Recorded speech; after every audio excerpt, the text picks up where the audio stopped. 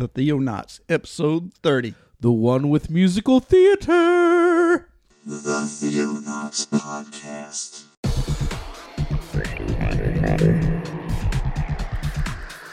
Christian news from around the globe. In the beginning, God created the heaven and the earth.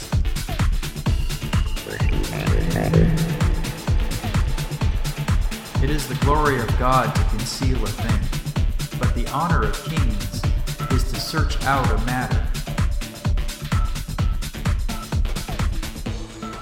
Explore the vast reaches of God's Word. Hello, all you Theobrarians out there. Hey, how you doing? Hey, I'm David Gaddy. I'm Jeremiah Orr. Together we are the Theonauts. Theonauts.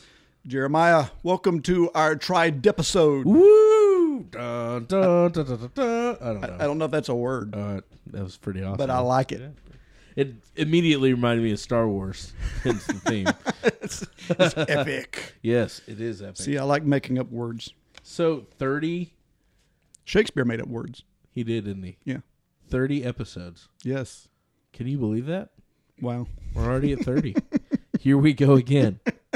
Let's make Nobody it 40. has forced us to stop yet. That's right. They haven't come in guns blazing. You must desist. You don't know what you're doing. Desist or you will decease. That's great. Yeah. So, it's been 30 episodes. So, Yeah. Here we go. Here we go. How was your week? What'd you do? Oh, man. Week was good. Kind of non-eventful. Good. It's been like a short period of time since we did the last, Yeah. I don't know what you would call 29, but that episode was on Saturday and this is Thursday, so it hasn't even been a week yet. Yeah. So I haven't had a chance to do a lot, except check on the stats of that episode. Woo. What happened? They went through the roof. That was amazing. I don't know. Where are you guys hearing about us? That's what I want to know. Exactly. And if you are, leave us some feedback. If there's some guy randomly clicking 30 times across, I understand. Or 300 times across or whatever. Yeah, it was. no, I was looking at the stats in case this is news to you guys, the last episode 29 on creationism, that quadrupled our normal listening traffic. Right. Like it just went bam through the roof. Yeah, it was crazy. And I have no idea what was driving that, but it's cool. Yeah, we were really excited about it. So and that's the way those stats are Compiled. Yeah, or aggregated. It's not like same person listening over and over won't affect that. Right. So that's individual listens. So 380. it's more than that. It's over 400 something now. Wow. So That's awesome. So keep listening. It might be because it's such a hot button issue, which is what Michael was saying from over at our GCTN. GCT. Yeah, we were talking about that and yeah, it's a hot button topic for some people. But I mean, you could argue almost everything we talk about is a hot button topic to somebody. That's true. We've talked about some kind of controversial things on here. That's right. So, we just love to listen. So keep listening. It kind of confirms that we're doing this for a reason, reaching out. And so Yeah, and of course, we got to just keep putting disclaimers on this stuff. yeah, because we're saying stuff on here doesn't make it necessarily so. well, it does for me. I don't know about you. Yeah, no, well, for sure you. I mean, I've got more years of wisdom under my belt. That's true. That's true. So, but so you guys make sure that you do some homework and put us up against it. And whenever you find something like Riley did, on our history thing, he's like, "You're wrong." Yeah. I can't remember what we were wrong about. Year zero. Oh, year zero. That was just a faux pas. That was a cheap one. But he had to take the shot anyways. Thanks, Riley. Good job. And something like lanolin being sheep's wool. I don't know. Right? Oh, yeah. Vellum. That's right. Vellum. Lanolin. So, yeah, and of course, the Age of the Earth thing, there's a lot of camps. Oh, yeah. On that. And I was having some conversation afterwards, and one of the things I want to make sure that, because if it wasn't clear in the episode, I want to make sure it's clear now. Yes, I was opinionated about where what I understand about it or how I believe about it, but that in no way affects our salvation. Right. I mean, right. The salvation is through Jesus plus nothing. That's right. Not the creation of the world. I mean, right. I believe that the creation, the way I understand it, lends itself to supporting the gospel and message and stuff like that, but it doesn't. Right. And that is something we will take a stand on. That salvation is through Jesus and nothing else. And your belief on creation has no effect on your salvation. So, like, even Jeremiah and I aren't on the same page about the age of the earth. However, we're both kind of on the same page about evolution. Yeah. Right? 100%, I think. And there is a theistic evolution theory out there. Some people that believe that. And if you can believe in evolution and still get to grace, you're understanding that Jesus has to be your substitution, that he has to replace your horribleness with his goodness.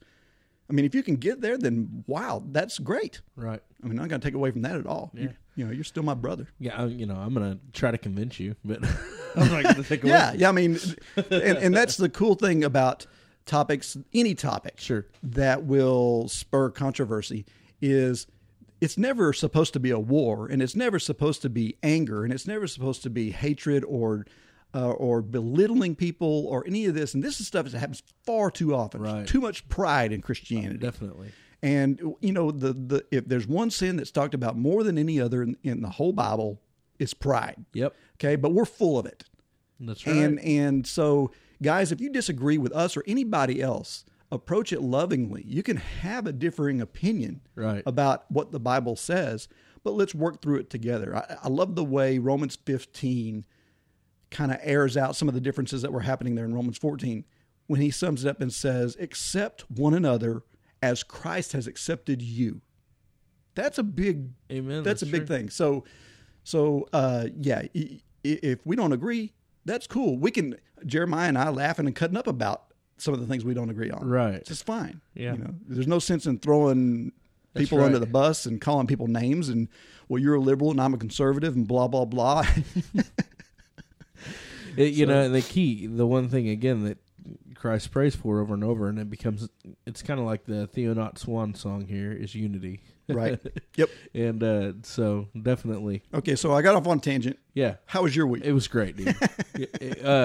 Well, yeah, sort of great. So I went to the dentist on Monday. No, I went to the dentist on Tuesday. Man, it's been a fast week. I went to the dentist on Tuesday, found out that I have to do a root canal. I'm not excited about and scared. I put on... I'll do that for you if you want. Yeah. No, that's okay. I put on Twitter that I'm scared, and I got a reply from my good old buddy David here that said, man up. I don't know what you're talking about. And then one of my youth guys retweeted that. Thought that was funny, but whatever. Anyways, thanks for praying for me in my distress there, good brother. Don't be crying about it on Twitter. So, but I do have a 20-volt wire cordless drill. So, I mean, can you? I can just see us in your kitchen. When it's got that hammering, it's got that hammering function. Yeah. So and Melody comes in. What are you guys doing? I'm just fixing his tooth for him.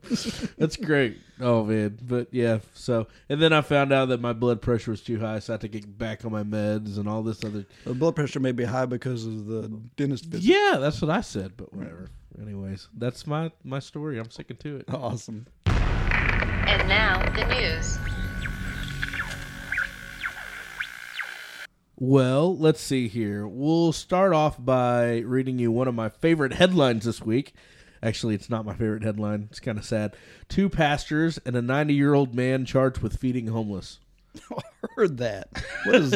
That's been all over Facebook. What is that about? Well, basically, this is what happened. South Florida. Let's see. The city of... oh, gosh. I had it pulled up and now it just dropping it.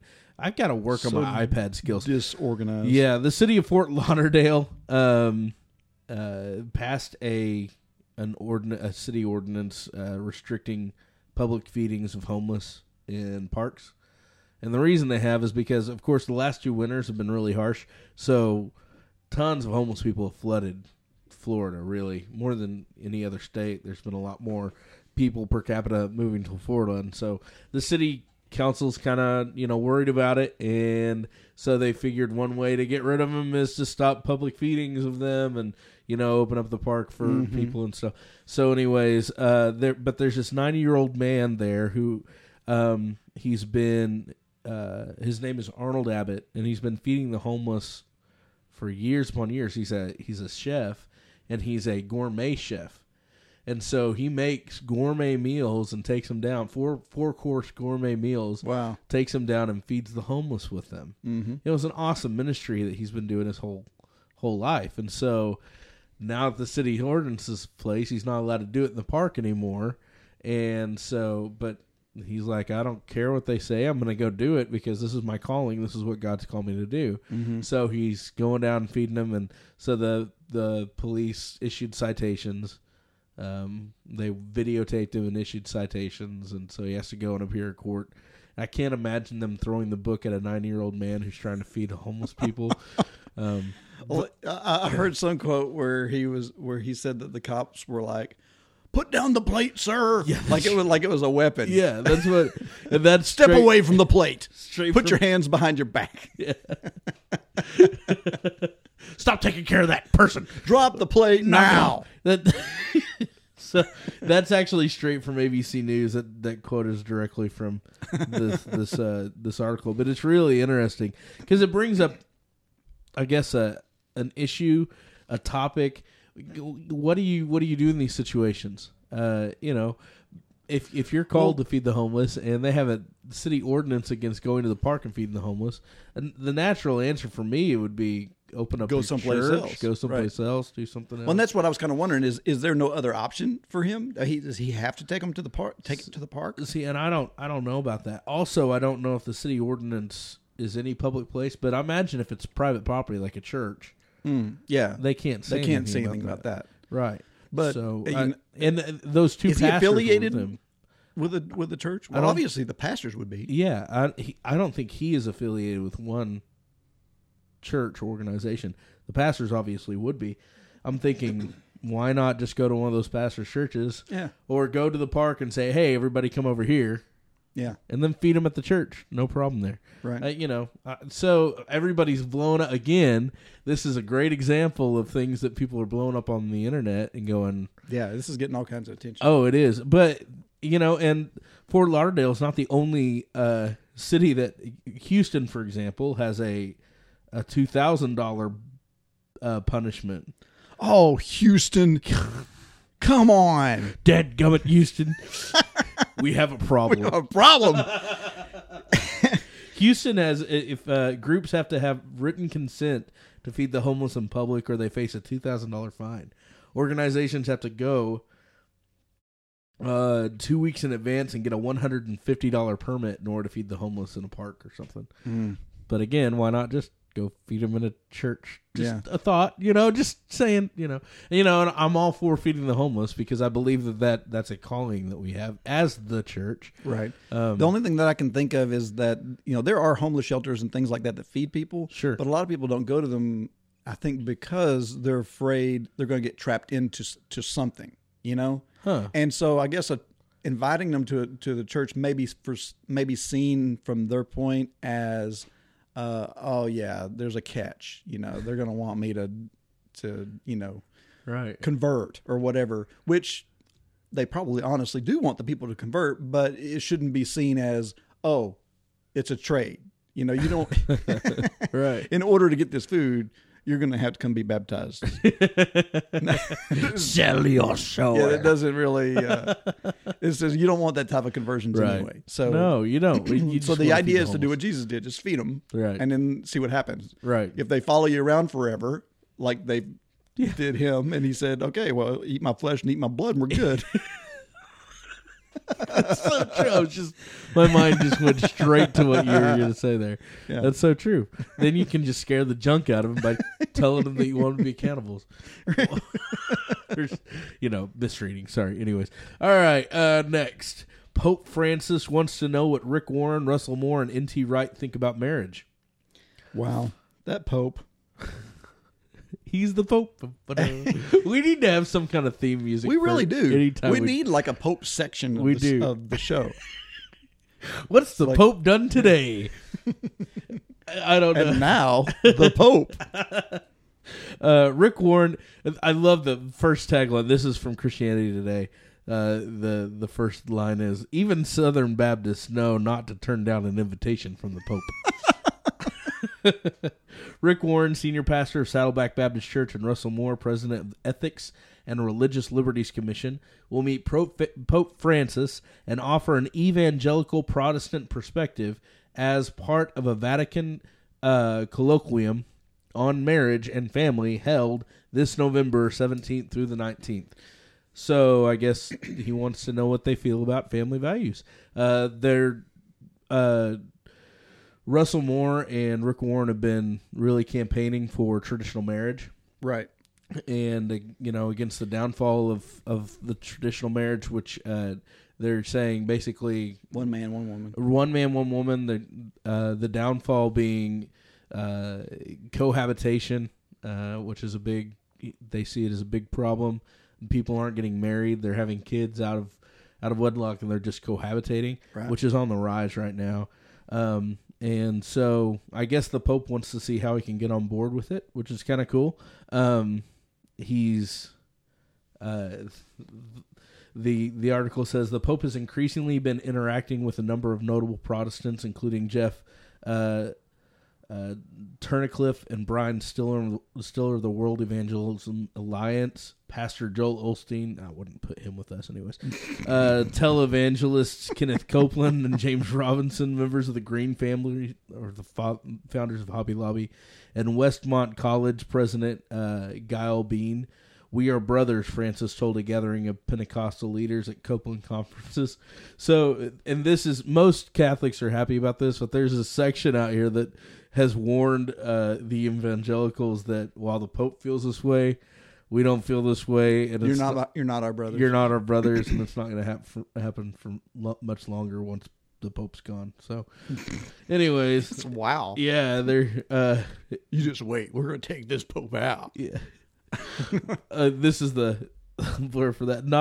But not all have warmed to Francis's overtures to evangelicals. In July, a near totality of Italian evangelicals warned U.S. evangelicals against getting too cozy with the Catholic Church. What appear to be similarities with evangelical faith and spirituality of sectors of Roman Catholicism are not in themselves reasons for hope of a true change, wrote leaders of the Italian Evangelical Alliance, the Federation of Pentecostal Churches, and the Assemblies of God in Italy. A few weeks later, Francis made an unprecedented visit to a Pentecostal church where he apologized for Catholics' past persecutions of other Christians. Wow. So he's really trying to reach across borders. This Pope is the most interesting Pope I think we've had. Yeah, he's a radical. He's different. He's totally different, which is kind of cool. I like him. I like him, and then I don't like some other policies. For instance, the whole evolution thing and the alien thing. I don't know. It's weird. Anyways, so did you vote? I did vote. I did too. We are Americans here at Theonauts, and we vote. I voted Christian. Yeah, me too. A Christian vote, man. I don't know what that means. Yeah, exactly. You voted for Jesus? Did you write him in on the ballot? Check mark Jesus for Senate. No. So of course we know that the election happened this week on Tuesday, and it was a huge landslide victory for Republicans everywhere. Is that why you're in red today? That's why I'm wearing. Yes. No. I let me just make this disclaimer. I'm neither a Republican nor a Democrat. But anyways, the Republicans took the Senate with a 52-43 lead. They took the House of Representatives with a 244-180 lead. So poor old Mr. Reed is not the House Majority Leader anymore. Nope. Darn. Anyways, sorry. Yeah. And Wendy Davis is not our governor. That's right. As far as the governors are concerned, we took. Not we. I'm sorry. Excuse me. Let's revert that. Republicans. Wow.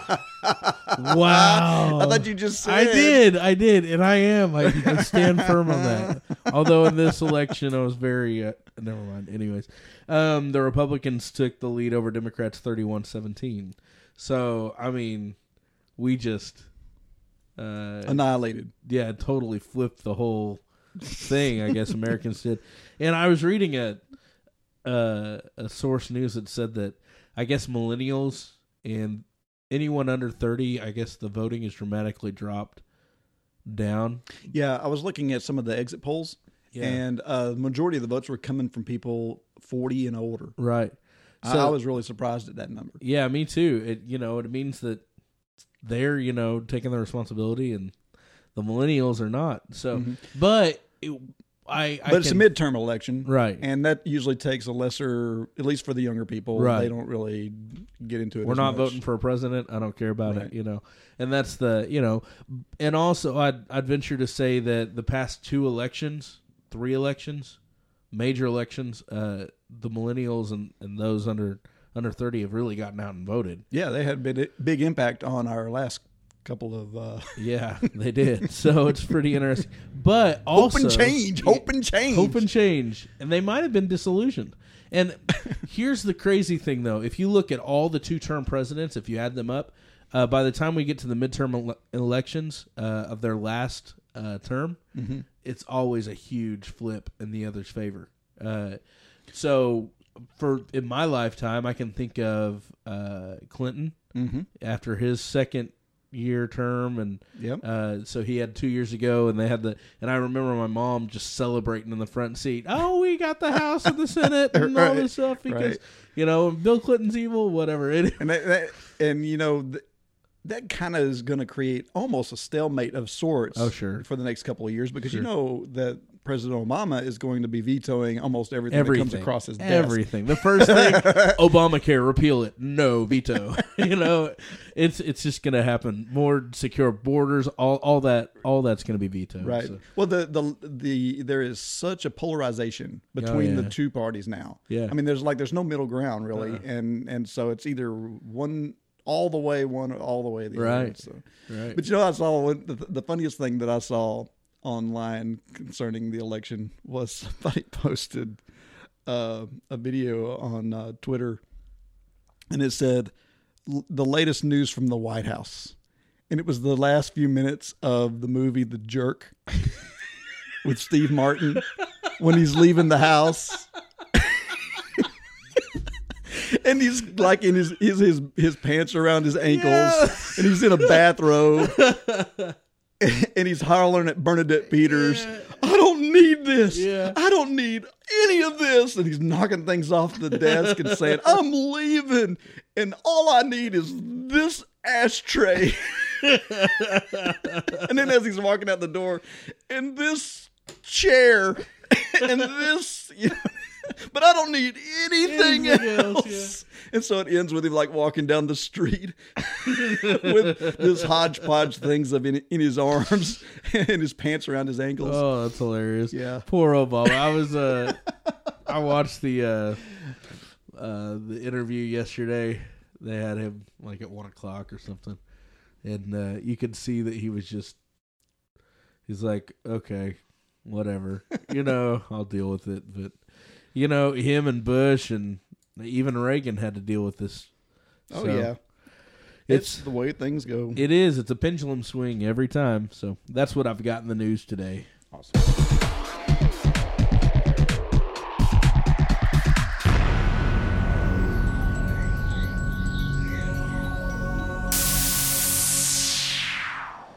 So what are we doing for our Tried episode? Well, have you read any good books lately?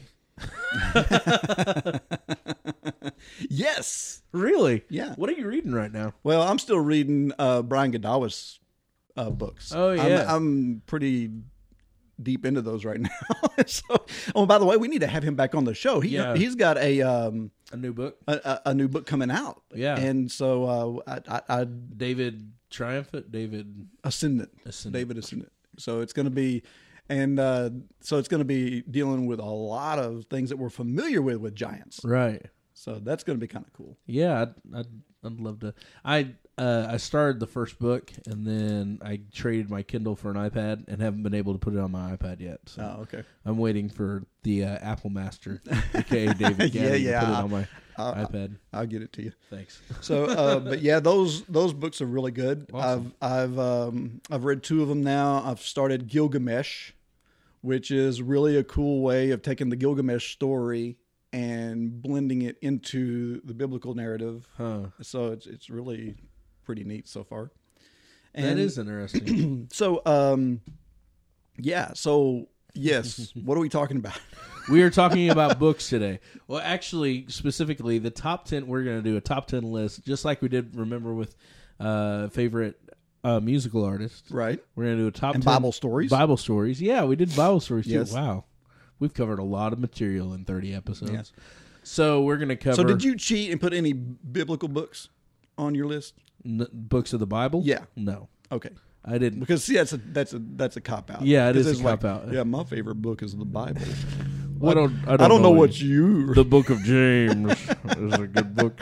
No. So, yeah, you can put, your book on number 1, but my number 1 is the Bible. Right, exactly. No, these are the top 10 books that have significantly spoken to us or changed our lives. Right. Besides So any fiction Scripture. on yours? No, none. Okay, I didn't. Mine's debatable. There are a couple that could be considered fiction. If I did fiction, which I decided not to, it would have totally changed the entire list. Me too. And so, I went with primarily books that have been influential to my way of understanding things. Thinking. Like that has changed me in some way, Yeah. or grounds me in what I already believe. Yeah. So I'm assuming The Origin of Species isn't on your top 10. No, that one's not there. Oh, But okay, I'm just checking. I have read that from front to back. That's hilarious. But let's see. So we want to start with number 10. Yeah, let's do And just you wanna- yours the mine, and banter about him. Okay. So there are 2 criteria of things that made You me... went all scientific on me. Well, I say that I'm trying to think about why. Okay, these aren't the best books in the world. Okay, that's what Okay. I'm saying. I These gotcha. aren't the top 10 best books written. Whatever. Right. These are books that have either had an impact on the way I think about a topic or scripture, or they are so well written that I couldn't leave it off type of thing. Gotcha. Okay, so number 10 for me is a book called Free in Christ by a man named Cecil Hook. I'm going to write these down. Free in... Okay, I've never heard of this book. Okay, this Go. one is a book that deals with, and I've got several books that on my list that deal with this topic, and that is the topic of law versus grace. Law versus grace. So the whole point of this book is about how we as humans get caught up in legalities of religion and doing things right, so much so that we're losing the point of what law is even about. And so there's some great things in there that I read. I was like, man, that just really puts it in perspective to me about where the law is now. Huh. So, and some arguments that I've been able to make to a lot of friends that we've discussed these topics, and I use the same metaphors and the same things that Cecil used, and they've been very helpful in our study. And oh, wow, that makes a lot of sense. Awesome. So, What's Cecil's background? Do you know anything about him? yes, he is a Church of Christ guy from. He's dead now. I think the book was written about 20 years ago, something like that. Interesting. So, but yeah, so he includes a lot of the background of the Church of Christ in his arguments and discussion as well. Cool. I'll have to check that out. All right, my number 10, and a lot of these are classical Right. And I've got a few of those too. And I just, but books that, a lot of these I read about 10 years ago. Mm-hmm. So just rekindling, brushing up on these and going. I was handed a book called Orthodoxy by G.K. Chesterton back when my first year in Life Action. And it was a book that I'd heard about because I'm a big Rich Mullins fan. Right. And Rich Mullins recommended this book wherever he went. It was one of his number one books ever. So I started checking out G.K. Chesterton. And he's a guy that if I was living with him or living around him in England back in the day, we would have been really good friends because he reminds me a lot of myself. He was a fat, lazy guy, but he was brilliant. He was just fat and lazy, and and so he wrote a lot of. He was a Christian apologist. Mm-hmm. He had a lot of awesome debates, but he just didn't write a lot. He did a lot of. He didn't do any big, lengthy books. He did a couple fiction here and there. He did a lot of essays, short essays. Mm-hmm. But his definitive work, it was called Orthodoxy. Orthodoxy is basically it's a apologist book, and it's basically he uses this idea as the basis of his book. Imagine if you decide you were going to set off on a journey to discover yourself or discover something new, mm-hmm. right? And you left your hometown and you traveled around the world and you came back to your hometown and you thought it was brand new, but you actually discovered and everything was perfect and it fit just well. Gotcha. And you discovered, well, I knew this all along. This is what I was meant to be. He focused on basically the finding that we all carry with us the innate desire for Christ, the innate desire for God. Okay. And once we discover it, well, we've been there all along. We just need to discover it. And so he talks about... That's probably a really good book for people that are born and raised, quote unquote, right, in a church. Sure. Because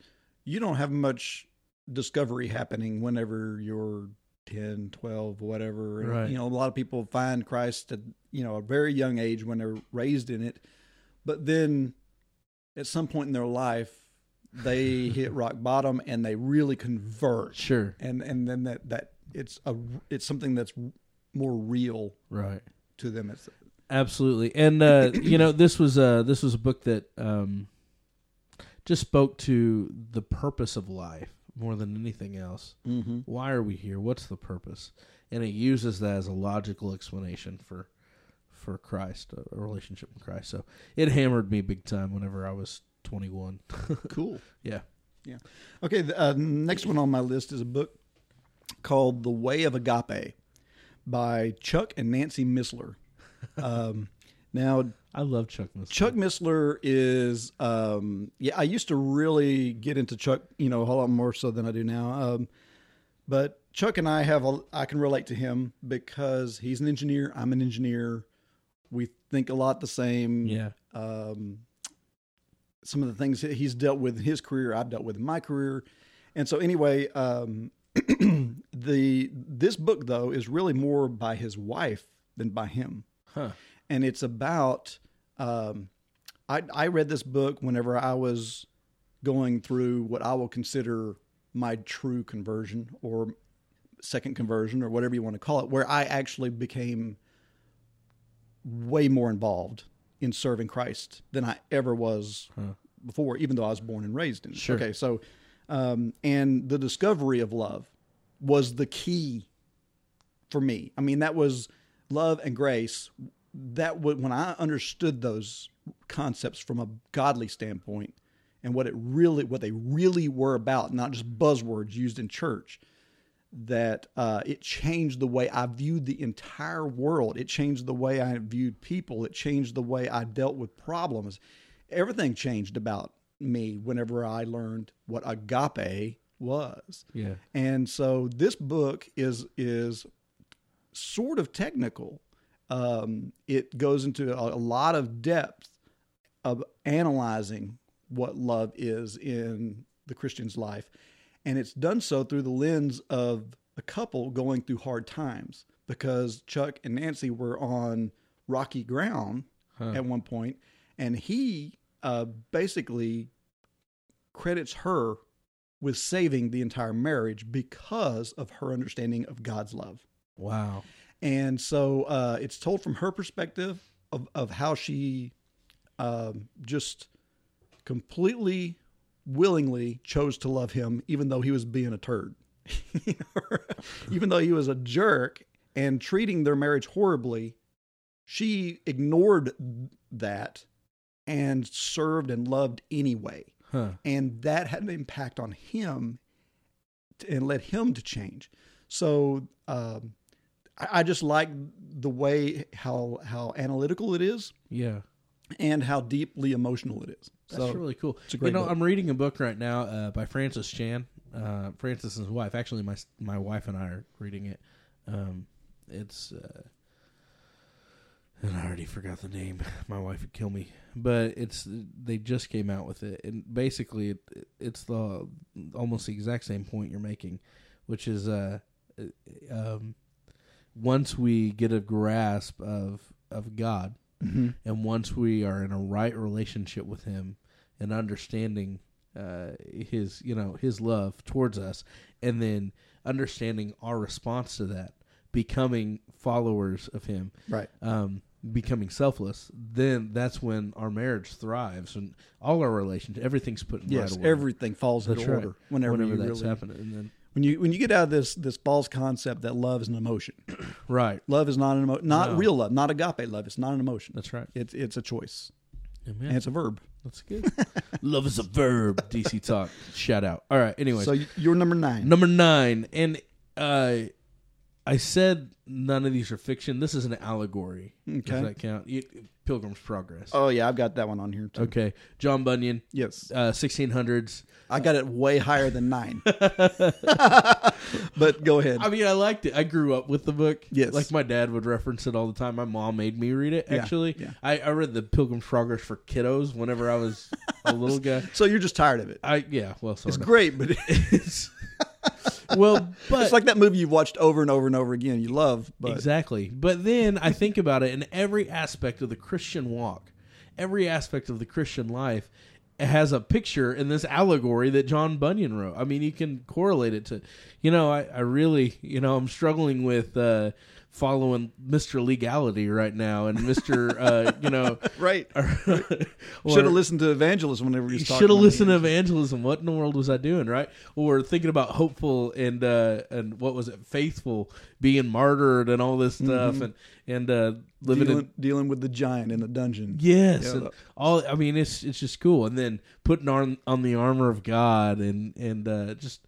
And one of my favorite parts, or one of my favorite things about that book, is the way that it's written in the form that Christian lives at home with his family, and he is carrying this burden on his back he can't take off. Right. So I kind of envision a backpack of sorts, but whatever. Sure. This big, huge burden is on his back, and he can't take it off. And whenever he first decides to follow, and he starts to head toward the city and the Wicker Gate. Yeah, and get out of the city of Sure. destruction. As he's leaving, and he doesn't like shed the weight, No. which is so typical of us and how we truly follow. we start our walk with Christ, and we think that we found it, and we're heading, but we still carry that guilt and that Right. weight and so it's much later in the journey before he really loses Right. the weight off of his back. And it was really cool. That's a really good, for example, whenever he's like, well, where's the Wicker Gate? And the evangelist is like, follow the light. You'll see the light, you don't see the gate, you see the light in the distance. Just follow it, trust it, follow it, just do it. Okay? And so he follows without understanding. And that's a great picture of somebody who's, not there yet, but is following without understanding. They're taking those steps out on faith. And the minute when they do come to the realization of what Christ has done, that's when that burden falls off. But it takes a long time, sometimes longer than others to get there, and there's all these little decisions that he makes that are so typical of the decisions that we make. Sure. Like one of the things, well, to me, the whole thing is great when you're reading passages like Romans 8, where it talks about walk after the Spirit and not after the flesh. Sure. And then you read passages like in 1 John where it says walk in the light as he is in the light. Yeah. It's giving you the path to walk, right? Which is what Christian in the story is doing. He's following the path that's laid before him. Well, there's one point where that path goes over this really steep mountain. Yeah. And the couple of guys he's picked up along the way, they're like, oh man, but the path around the side of the mountain looks a lot easier. And so maybe we should go off over there. And so he doesn't end up going along the path. He ends up taking the side road, and it gets him into all kinds of trouble. A bog or something. Yeah. But anyway, I just think it's really cool that when we're told to follow the Spirit and to walk in the light, those are things that we can, when we read Christian's journey, we can relate and go, and yes, I went into the woods. Yeah. That's so good. And I should have went up the mountain. Right. All right. What's yours? Okay. Number 8, a classic, Mere Christianity by C.S. Lewis. See, and I have that one way up. and honestly, the reason why that one is so far down my list is because, not because it's not great. It's a great book. But the reason why is because whenever I read Mere Christianity, it was much further into my walk, and I was established and stable in the concepts that were being discussed. Love the read. I love how concise and straightforward he's a great writer, and he puts it in such simple to understand terms that the word mere in the title is so reflective of what's in the book, because it's just, this is the simplicity of what Christianity is. Yeah. And so it's a great book and all that, but it didn't do, like, I didn't read that book and go, wow, I've got it wrong, or wow, I've been going down the wrong path on this, or there was nothing in it that revolutionized my walk. It was just, as I said before, something that solidified where I was. That's good. So. That's good. Well, number 8 for me is also a C.S. Lewis book. Actually, this is one of 4 C.S. Lewis books on my list. I've got a couple too. So, C.S. Lewis is my favorite author. Just get out there. That guy, I used him in college a lot whenever I went for an English degree. And everybody else was throwing out... when we got to... It was really interesting. When we got to English lit theory and criticism, there were all these like Foucault... all these different theories about... And this was a very interesting thought to me. They were throwing out all these different theories of what literary greatness was. Mm-hmm. Not only that, but also what meaning was. Okay? So let's say you're reading, I don't know, the Blithedale Romance, okay? And so you're reading, this is a book by Hawthorne. Well, what is the meaning? What's the symbolism in all this? What is it? And well, Foucault will say, well, whatever the reader wants it to be. Well, others will say all these different things. Right. My big thing was meaning is always carried with the author. It's author's intent, period. For me, that's meaning, right? Right. But, and so... Sometimes that's even subconsciously. Right. Right. So, for me, it's black or white. There's no relatives here. It's all black and white. Now, all these different writers will say, no, it's not black and white. It's all gray, and you can't discover what's truth and what's not truth, right? This is a subtlety. I fell in love with C.S. Lewis by reading The Abolition of Man, which is not in this list. But I fell in love with reading The Abolition of Man because he was saying exactly what I was saying. For instance, he's talking about author's intent as it's always been author's intent, and now all of a sudden, and if you go and you look in our universities right now, and he was like right on the edge of when everything was just going to junk. And he says if you go and listen to our universities right now, they're talking hogwash, total bullcrap about authors or about meaning and anyway. So that's where I fell in love with him. But the book that's number 8 for me is The Great Divorce. Oh yes, I love The Great Divorce because it blew my mind thinking about hell, which he believes in purgatory. Right. Okay. And the bus actually starts in purgatory. You're actually in purgatory when you start the book, which is kind of fun. I just love the imagery and the symbolism there. Like there's this part in purgatory. Napoleon Bonaparte is in purgatory, right? And he talks about the man goes and he views Napoleon, and he's in his gigantic house, which it's raining on him. Because nothing's tangible in purgatory, and it's raining on him, and Napoleon's pacing back and forth, thinking about the next place he has to conquer. But every time he conquers while he's in purgatory, every time he conquers a place, it becomes not enough for him. Yeah, like he's just never satisfied. Like so Alexander the Great. Exactly. So he's just never satisfied. So he gets on the bus, he goes to heaven, and what does he see? Everything is more real than anybody can handle. Some people won't even get off the bus because they're afraid of what's outside because it's so real. He starts walking on water because the water is able to hold his spirit body up because it's just so real, right? He can't pick up a rock. Like a little pebble is too hard for him to pick up and all this other stuff. And so people are afraid. And it's just a great image of heaven as the reality. And we're living in the non-reality. I need to read the book. I've actually got it at the house, but I've never read it. Oh, so powerful. It's one of those things where I've got all these books, and I just love it. It starts out a bus station in the rain, and this guy's just waiting in line.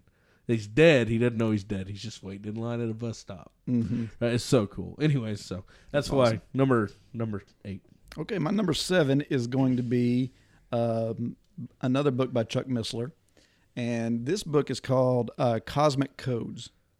And we actually talked about it a little bit on the... You have that on your top 10 favorite books. I do. And that's hardcore. And the reason why is because, once again, I'm a very analytical guy. Yeah. I like analytics. I'm a dumb computer nerd, right? So the thing that I really like about that book is the discovery of how deep the Bible goes, like details into the structure of the wording, and how there are things in there that could never be written by man. Like there's several places in here in the book where he challenges the user. He's like, try to write something like this, and here's your stipulations, and writes it all down. It is impossible to do. Sure. And we mentioned like the thing about the number 7, right? And about how many derivatives of the number 7 are in Jesus's lineage in Matthew, the 1st chapter. And it's like, you couldn't do that if you wanted to. You couldn't sit down and make up a lineage, but it has to be evenly divisible by 7 in the number of people, in the number of men, in the number of names, in the number of letters, the number of consonants, number of vowels. Everything is divisible by 7. So there's so many things in the Bible. It's not just one thing like that. This book is, 400 or 500 pages long. This is a huge book, and Missler's written a lot of things about a lot of topics. But to me, this is the quintessential thing that he did, because it examines all kinds of hidden nuggets that make the Bible obviously extraterrestrial, not of this earth. And so when I read that book, it was like I came unhinged with, first, it's a great faith builder, because it becomes... This cannot be contrived by a bunch of old Jews. There's no way. I know my faith is real now because I know the Bible comes straight out of the mouth of God. Yeah.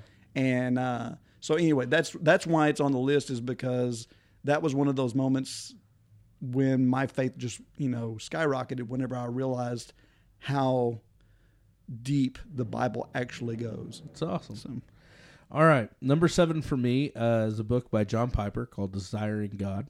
okay. I was 22 whenever I read this book, and it completely changed my whole vision of God. Up until this point, my whole life had been focused on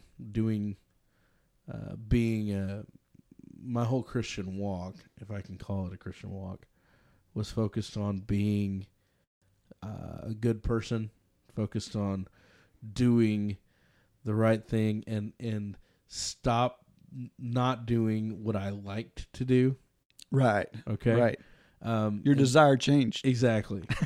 And so in Desiring God, he makes a statement: God is most glorified in us. Well, he starts out and he points out the chief end of man, which is to glorify God. Mm-hmm. And but he adds a sentence to that: to glorify God by enjoying him forever, is what he says. Okay, that's cool. And this is what the statement, the overarching statement. Now, this is a thick book. I mean, it's like almost 1,000 pages, where he's a theology guy. He's just, all about theology. He's an analytical guy too. He is.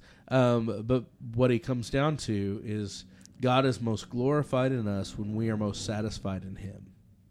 And he uses this analogy. He talks about if it was him and his wife's anniversary, and he got everything in place, and he came to the front door of their house, and he rang the doorbell, and when she opened it, he presented her with flowers, and she said, "Oh, that's so wonderful, honey. You didn't have to do this. You're so awesome. Thank you for those anniversary flowers." And he said, "Well, it's my job. Yeah, it's what I'm supposed to do." And they were on sale. Yeah, they were on sale. This is what I am demanded to do this because I'm your husband. She would not respond well to that. Right. Which that's so indicative of how we treat Christianity. Sure, exactly.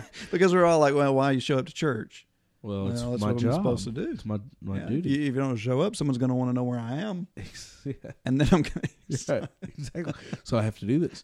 But instead, if he... Sorry, God, if I offend you, but...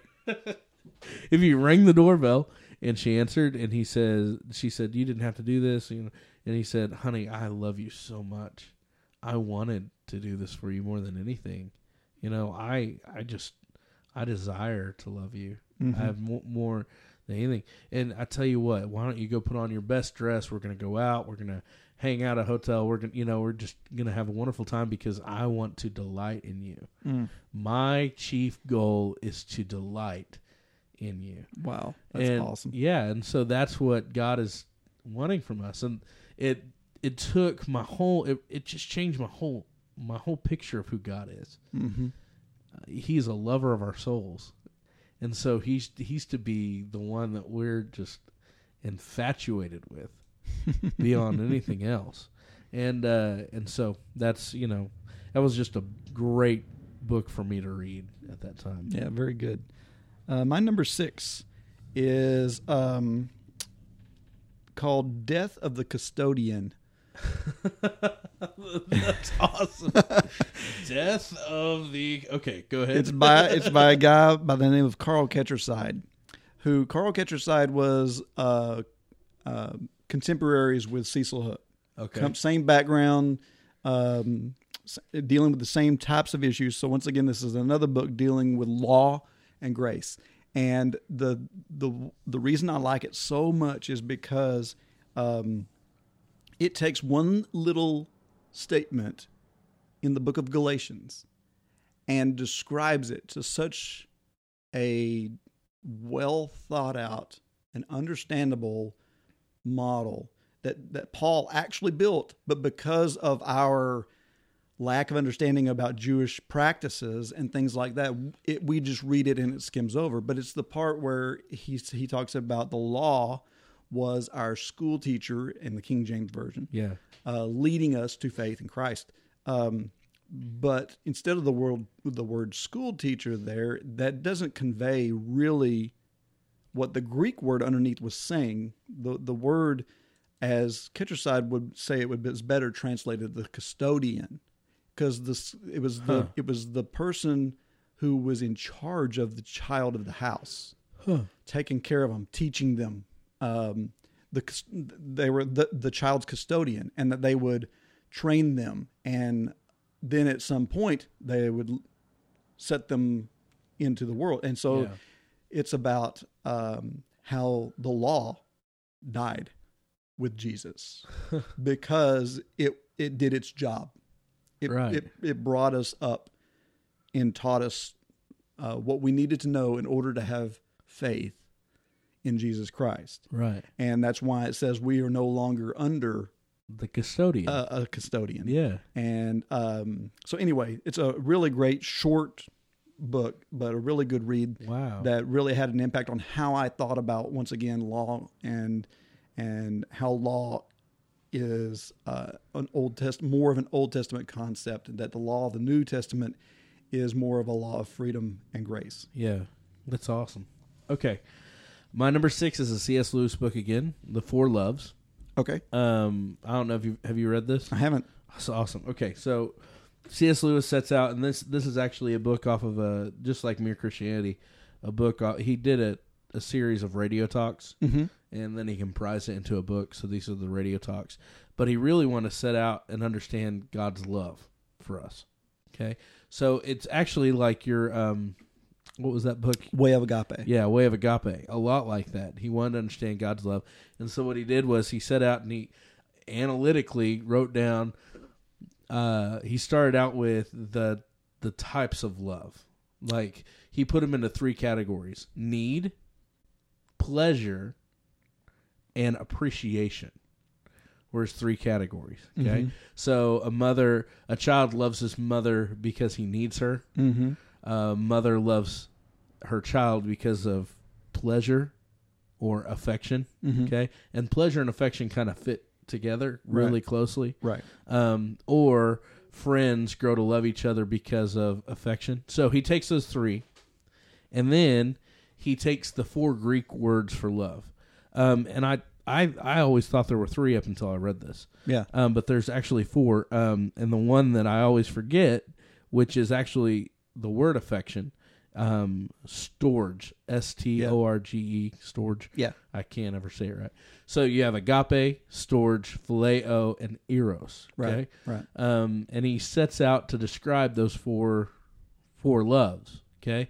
And then he puts them in the different categories, and he ends up with God having agape, which trumps everything. Right. Because it's a clinical, willful love. Exactly. It's a willful love. It's above everything else in that it's neither a need. It is a pleasure and appreciation, but there's absolutely no need for it. And what it does is it feeds the others. Right. So like phileo is even something you have. We often say brotherly love, right? But it's not just confined to like a brotherly type of relationship. You and your wife also have a phileo type of relationship. Of course, there's eros, which is the erotic, butterflies and the bedroom. Right. But you've also got this phileo that happens at other times. When my wife's just great, and I love her. That's a phileo type of thing. But then there's that non-emotional love, that agape that says, she screamed at me and she hates me right now, but I don't care. Right. I love her anyway. Yeah. And because, if it's a roller coaster ride, emotions are a roller coaster ride. Right. And the relationship's not supposed to be. Right. So agape is what keeps that flat line whenever it's going down. Yeah. So. And that's exactly what basically C.S. Lewis came to in that same conclusion. But it was really neat. I loved, he describes, one of my favorite parts of that book was when he just goes into phileo, which is brotherly love. And he talks about, he first starts out by saying, there are very few great phileo loves in the world anymore, like Jonathan and David had. Right. Right. Okay. And he says, it's just hard to find that anymore. There's not much brotherly love the way there used to be. And then he talks about how you and like Phileo's different in that instead of, he uses body position. And he says front to front would be eros, okay? Mm-hmm. Phileo is side to side, where you are working alongside another person for the common goal. Right. Okay? So you are, as brothers and sisters in Christ, working side by side, phileo loving each other and focusing on Christ, which is a really cool imagery. cool. Yeah, I loved it. So Well, there was one other thing about that is if you've ever really analyzed Peter and Jesus' conversation there after Jesus' resurrection on the shores of Galilee, whenever Jesus does the whole, do you love me? Do you love me? Do you love me? If you read that in the Greek, there are different Greek words happening. Right. So, and it kind of gives you an idea about how they viewed these loves. So when Jesus asked Peter, do you agapeo me? Yeah. Do you agape me? His response is, I phileo you. And I think the reasoning behind that is if you just look at how passionate Peter was, Peter saw phileo as this great, strong, passionate love. And agape would be this clinical, non-feeling love. And so that's why his response was, what's wrong with you, Jesus? Don't you know? Can't you tell? I dove out of the boat just a few minutes ago and swam as fast as I could to get to shore. And Jesus' response was, feed my sheep. yeah, Which is in other words, there's work to be done. right, I don't need lovey-dovey. I need something bigger than that. right, And then, of course, then he asked him again, yeah, do you agape? And his response is, I phileo. And so after the third time, on the third time, Jesus says, do you phileo? do you phileo? Is that really where you were at? And he was like, you know everything. And you know that's where I'm at. And of course, then he goes on to tell him, well, one day you're going to have to die for me. Right. So I know you're going to get the agape, because phileo won't take you to the grave for somebody. Right. But agape will. Right. Agape will. And so that was his whole point is I need you to take care of things when I'm gone, and emotional love is not going to do it. Phileo is only there until, I don't know, Till trouble comes along. Do you know him? No, I don't know this man. Right? Right. So, Okay, so that was your number what? oh gosh. That was your what 6, right? Yeah, it was 6. Okay, number 5. This one is an odd one to put in the list, but as a scientific geek also, this one just nailed me. It's called Witness of the Stars by E.W. Bullinger. And the whole You're such a science geek. I'm sorry. That's awesome. So this book is about how the Bible, at least the plan of salvation, Yeah. is completely written in the stars. And so that prior to having a Bible, prior to having all this, more than likely what the patriarchs used to teach their children was the sky. Yeah. What we call the zodiac is a distortion of something that was already there. So the pagans took something just like Brian Godawa does in his little stories. He talks about how the original was this, and then the fallen angels twisted it to make it something else. Right. It's kind of the same way.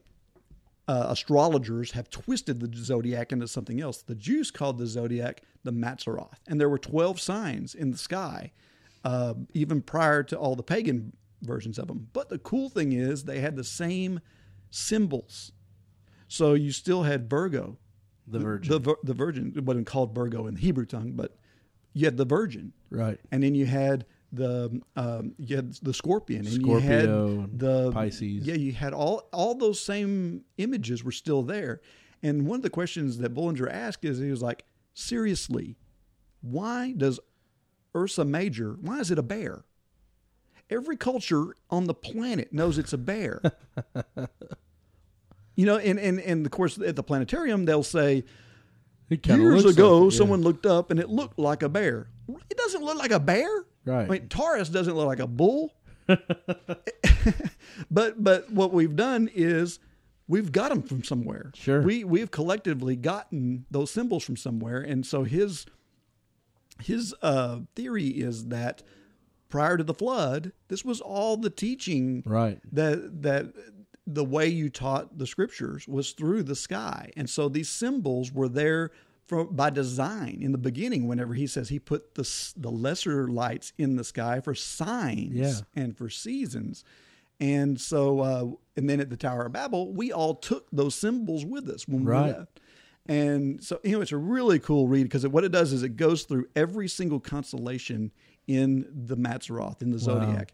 And it goes through the original names of the stars, what they mean, what those constellations mean. And it tells the story of Jesus from birth to second coming. Yeah. Because if you start with Virgo, that's the Virgin, and she's holding a child. So, I mean, it tells the whole story, his death, his resurrection, and all the way in the very last, if you start with Virgo, the very last one in the cycle is Leo, the lion of Revelation, the lion of the tribe of Judah. Wow. So, yeah, it's a really cool read. It was one of those things where I read it and was just floored by it. And once again, huge faith builder. That, hey, the Bible is up there in the stars. Even if I lose my Bible, amen, I've got it. It's good. All right. Well, my number 6. No, not my number 5. That's right. Is St. Augustine's Confessions. This is the most translated book beside the Bible anywhere in the world. It was a huge faith builder for me. It's old, so you have to get past that. It's way old reading, but just his description of coming to Christ, being born into sin. This is actually, if you know Augustine, we get a lot of our theology from Augustine, right? And so you see this developing in his life as you read the Confessions. Originally, it's like 14 books. They combined it into one large book. And anyway, so not much to say about this other than it's just, I think every Christian needs to read the Confessions at some point. Yeah. Just because it's such an important book of our Christian heritage. So cool. That's where I'm at. Number 4 for me is another C.S. Lewis book called The Screwtape Letters. My dear Mr. Wormwood. I love the Screwtape Letters. Did I ever tell you I have the Screwtape Letters read by John Cleese? Do you really? I do. That would be awesome. It is so good. So, anyways, I've got the illustrated deluxe version. That's cool. But it's so... The thing I like about the Screwtape Letters is it's all told from the devil's perspective, basically. Right. I mean, it's a demon talking to a lower demon on how to corrupt humans. Right. And the reverse psychology is brilliant. Yeah. Because obviously he's teaching us something through these demons and their point of view. Sure. And there are so many memorable things that speak to our fallen humanity whenever you hear this demon saying, don't go after the obvious thing, go after the subtle thing, and just kind of training this lower demon on how to steal the soul of this particular guy that they're after in the story. And, there are things like, one of the quotes from there was like, the road to hell is the quickest road to hell is the gradual one. Yeah. It's not the quick and sudden one. And just things like that. His examination of gluttony is so phenomenal, because what do you think of when you think of gluttony? Food. Overeating. Yeah. Right. I mean, that's what we think of. Right. But what he does is the demon is telling Wormwood, he's telling him, no, you don't have to get her to eat a lot. All you have to do is get her to be picky about her food. Yeah. Because that's gluttony. Because what it is the over focus on something other than God. Like you're so concerned about the toast has to be toasted to just a certain level, and you get just irate if it's wrong. Sure. You're too focused on food. And that was what the whole point of the.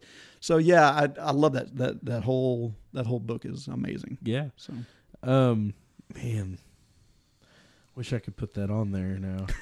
I mean, I love that book. Anything by C.S. I should have just wrote C.S. Yeah, Lewis. C.S. Lewis was pretty great. Period. But all right, my number 4 is The Imitation of Christ by Thomas A. Kempis, which is actually... you got all these old school... I'm telling you, I love the old... I told you it was a lot of classic, but the reason The Imitation of Christ is so important to me is because whenever I first accepted Christ, it was a book given to me by one of my friends, and it is definitely old school. In fact, people aren't 100% sure that Thomas A. Kempis ever wrote it. It was it's kind of debated a little bit about that, but it's one of the very first devotional books ever written. It's divided up into 4 sections, and it's basically the Christian life, how to walk the Christian life. If there's one thing that I got out of that book that continues today to resound in me, I wrote it in the front of my Bible. The pathway to humility is always correct. That's the number one thing That's good. I got out of that book. And over again, it shows you... That's profound, actually, when you really stop and think about it. Yeah. Jesus was all about humility Right. and meekness. And just like we were talking about a while ago, that's the one thing that the church is lacking. Right. I mean, it's like, will the most humble person please stand up? You know, I mean, that's the kind of humbleness that we... You know, and to the point where... And this is really interesting. I was thinking about this. The very fact that this book is debated whether Thomas A. Kempis wrote it shows the humbleness of the author. Right. He's like, it doesn't matter if I wrote it or not, just if it helps you. Right. It helps you. And so humility is just throughout this entire book. It's just weaved. And in every single spot, humility, and then, of course, practical discipleship, which is scripture reading every day, and sacraments. They focus big on sacraments. It's the Catholic book, right, originally, but it's it's another one of those that every Christian, I think, should read. And I mean, it's just it blew me away whenever I was a young Christian. So awesome. Okay, my number 3. Now, this is a strange one to be this high on the list, because it's a really modern book, but it's The Hole in the Gospel by Richard Stearns. I knew you were going to put that, and I almost did, so I didn't. And the reason why that book is there, it's not that great of a written book. It's not, I mean, a lot of it is just his story. Sure. But the thing that it did for me is it was an eye-opener for me. It made me see the world. That's the bottom line. Yeah. I would not be in Haiti and the other places I've been. I would not be doing those works if it wasn't for this book. This book was one of those things where I was reading it at times, and it may not affect everybody the same way, but at the point in my life where I was searching for what Jesus wanted, I was searching for his footsteps and his footprints, and that's why we named it the company, Footprints of Charity. Amen. Because I was looking to, if I'm going to follow Jesus, I want to follow him. I don't want to just go to church and wear this label. I want to follow him. And I was in the midst of searching for this when I read that book. And it was like God put that book in front of me to say, okay, you want to follow me. It takes you sometimes to some dark, nasty places. Yeah. And so I ended up, doing what we're doing over in Haiti because primarily that book urged me on. Sure. Of course, obviously, whenever I got down there with the earthquake, that's what really sold it. If I wasn't sold already, right? But that's it's a great book for explaining the title. The Hole in the Gospel means we've left something out. Yeah, that's his whole point. Right. His whole point is we've been all about theology. We've been all about getting our I's dotted and our T's crossed and all this sort of thing. But you know what? There's a hole in it. Yeah, we're missing and that hole is filled with love for the least of these. Yeah, and that's what the whole concept of the book is. And so I listened to a sermon by John Piper. And he referenced the hole in the gospel whenever he gave the sermon. He was talking about missions. The title of the sermon is "Doing Missions When Dying Is Gain." Mm-hmm. And he talks about how sacrifice and struggle is a necessity for the gospel. Mm-hmm. It's an absolute necessity. And he uses a scripture like when Paul says they filled up what was lacking Mm-hmm. in the gospel. And whenever you first read that, you're like, nothing's lacking in the gospel. This is the gospel. Well, what's lacking is they haven't delivered it yet. Right. Right? Right. And that's kind of where we've been. Exactly.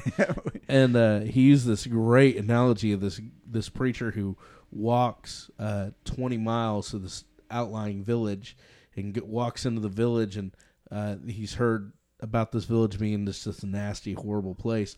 And he goes out and he starts preaching the gospel in the village, and the people pick up stones and throw them at him to get him out of there. So he leaves and he goes and he spends the night up in this tree on this hill. In the middle of the night, he wakes up suddenly and he sees all the villagers standing around him. And he thinks, all right, they're going to kill me. This is it. And one of them walks up to him and he goes, we see that you loved us by the bloody feet that you have. Yes. And so would you tell us about Jesus? And so that transcends language, by the way. Yeah. Those types of things, Right. And that's one of the things that we've really noticed going into a country that doesn't speak English. It's not that big of a barrier. People think that that's a huge barrier. It's Right. like, well, if you can find a halfway decent translator, you can do a lot. It's amazing because just you being there has a huge impact on them. Right. One of the stories in this book is he found himself in Peru at one point and was visiting this woman in her house, and she was crying when they came in, and he started talking with her, and she was like, "My prayer has finally been answered. I didn't know where else to turn to. I've been praying to God to help, to send me an angel." Of course, this is from a very simplistic villager, Right. saying, "I just need to send an angel or anything to help." And he just randomly walks into her door. And so that touched him so much. He just started crying, and he was like, "I just realized I am the answer to that woman's prayer. Yeah. That God used me to answer prayer." And he says, to me, it was just, I'm just doing it. I wasn't even thinking Right. about, this is what I'm supposed to do, and I'm going to do. But you don't realize you're the answer to somebody's prayer. Yeah. And if you will just follow the Spirit, and walk awesome. after that path. All right, my number 3, real quick, actually follows up with this, and it's the OG. To me, the OG book for being a follower of Christ.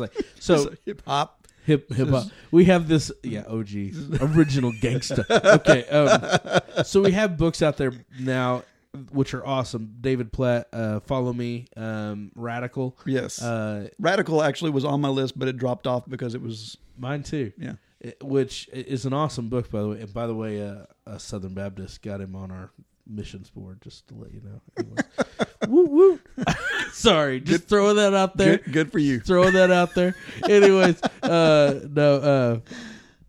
and let's see. There's the Not a Fan book. Anyways, Yeah, Kyle Idleman. Kyle Idleman. That's was a good book. amazing book. But they all go back to this dude. Crazy Love is another one. Yeah.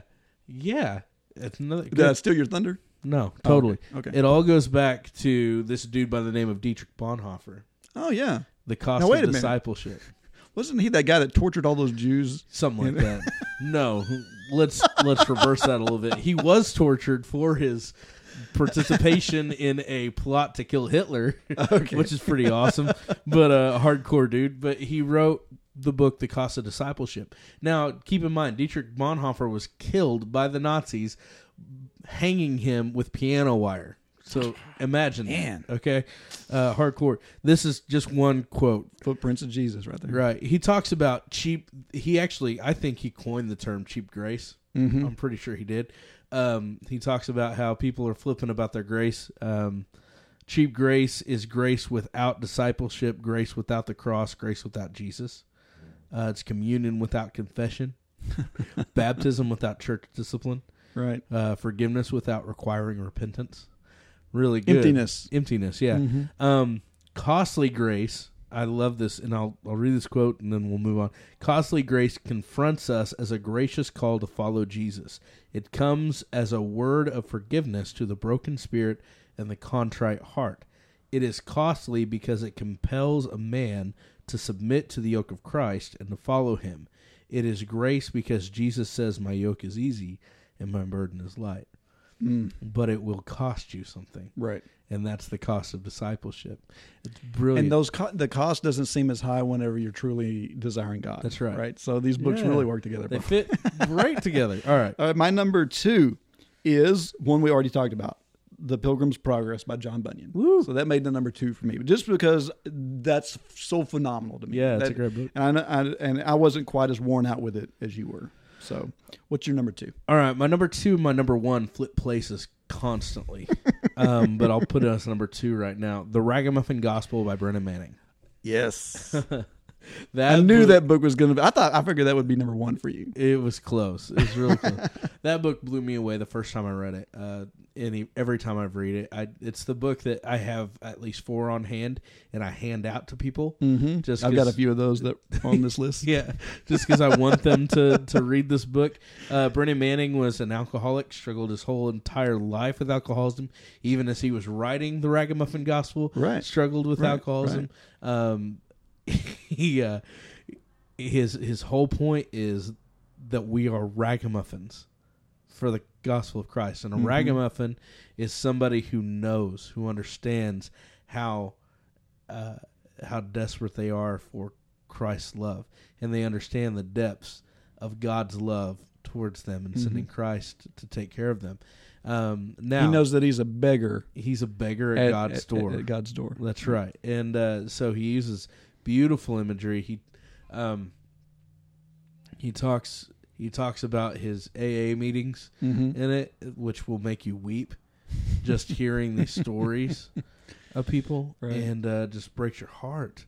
And then you read these stories about these horrible people, like this one guy who leaves his son in the car for 4 hours while he's in the bar drinking, comes back out, and it's just this terrible. And the man says, I'll never find forgiveness for this. And Brennan says, no, you are totally forgiven. 100% forgiven. Yeah. And it's just shocking realization of God's grace. I just love it. Yeah, so it's a great book. It's powerful for me. So that's my number 2. Okay, my number 1 is actually a commentary. Commentary on Galatians by Martin Luther. Awesome. That's so good. That made my top list. Once again, my path of law versus grace and all this led me into the book of Galatians. The book of Galatians covers that from front to back so well. That's right. So, and Martin Luther was struggling with the same things. Yeah. Because he was dealing with the papacy and all these things that were happening there at the time of the Reformation. And this commentary is so thorough. In fact, it's kind of hard to find an unabridged version of it. I think it's like 1,000 pages long, unabridged. Wow. And so, but the copy that I've got is plenty thick on its own. He spends the first couple of chapters just covering the first verse. Right. So it is so thorough. Wow. But it is very well written. The translation that I've got is very good. It's just one of those books that I highlighted it, and I was like, you know what? I can't highlight this whole book. Yeah.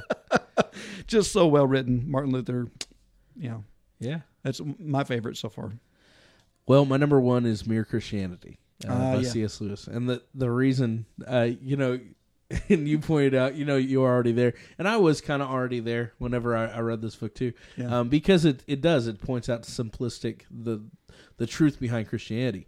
But what I love about this book is almost what I loved about my orthodoxy book, number 10, was it points out he uses such compelling evidence and argument from a philosophical standpoint that you can't do anything but step back and go, there has to be a God. There has to be a way of salvation. Mm-hmm. There's no, I don't care what anything else says. It has to be so. And he uses the moralistic argument more than anything else in mere Christianity. Right.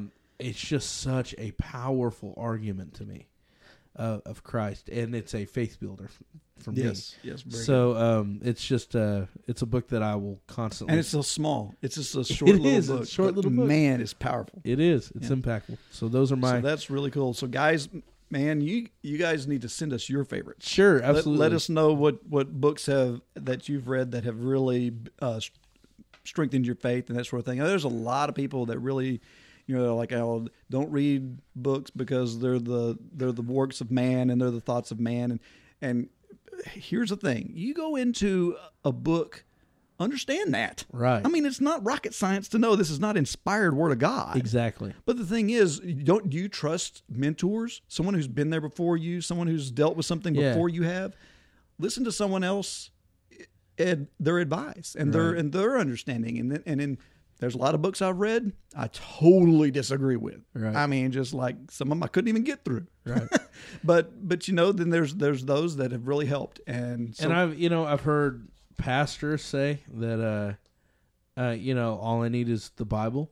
And that's true. It is true, but you also need, and the reason that we exist together, the church exists together, is to encourage one another and understanding Scripture.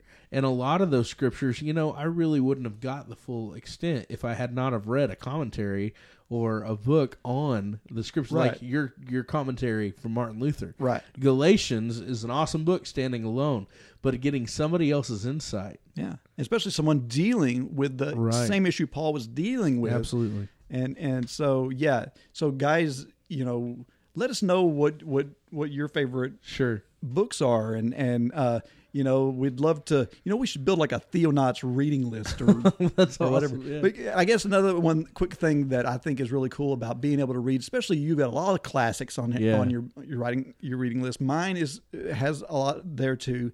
A lot of these people aren't alive anymore. Right.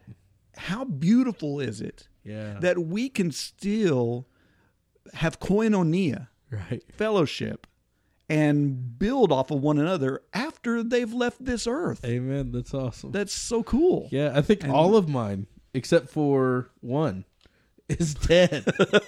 I have a lot of dead offs. You're the Dead Poets Society. That's right.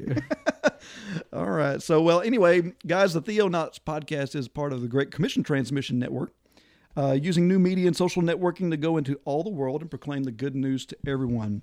To find out more and to partner with us, visit us at gctnetwork.com and subscribe to the newsletter there to stay up to date on the latest from all of our shows, including Finding Christ in Cinema. There are several ways to contact and leave us feedback. Send us some email to theonauts@gcnetwork.com. And call us on our voicemail line at 972-885-7270. Listen to us on iTunes, Stitcher Radio, or your favorite podcast portal, and don't forget to leave us comments there and rate us.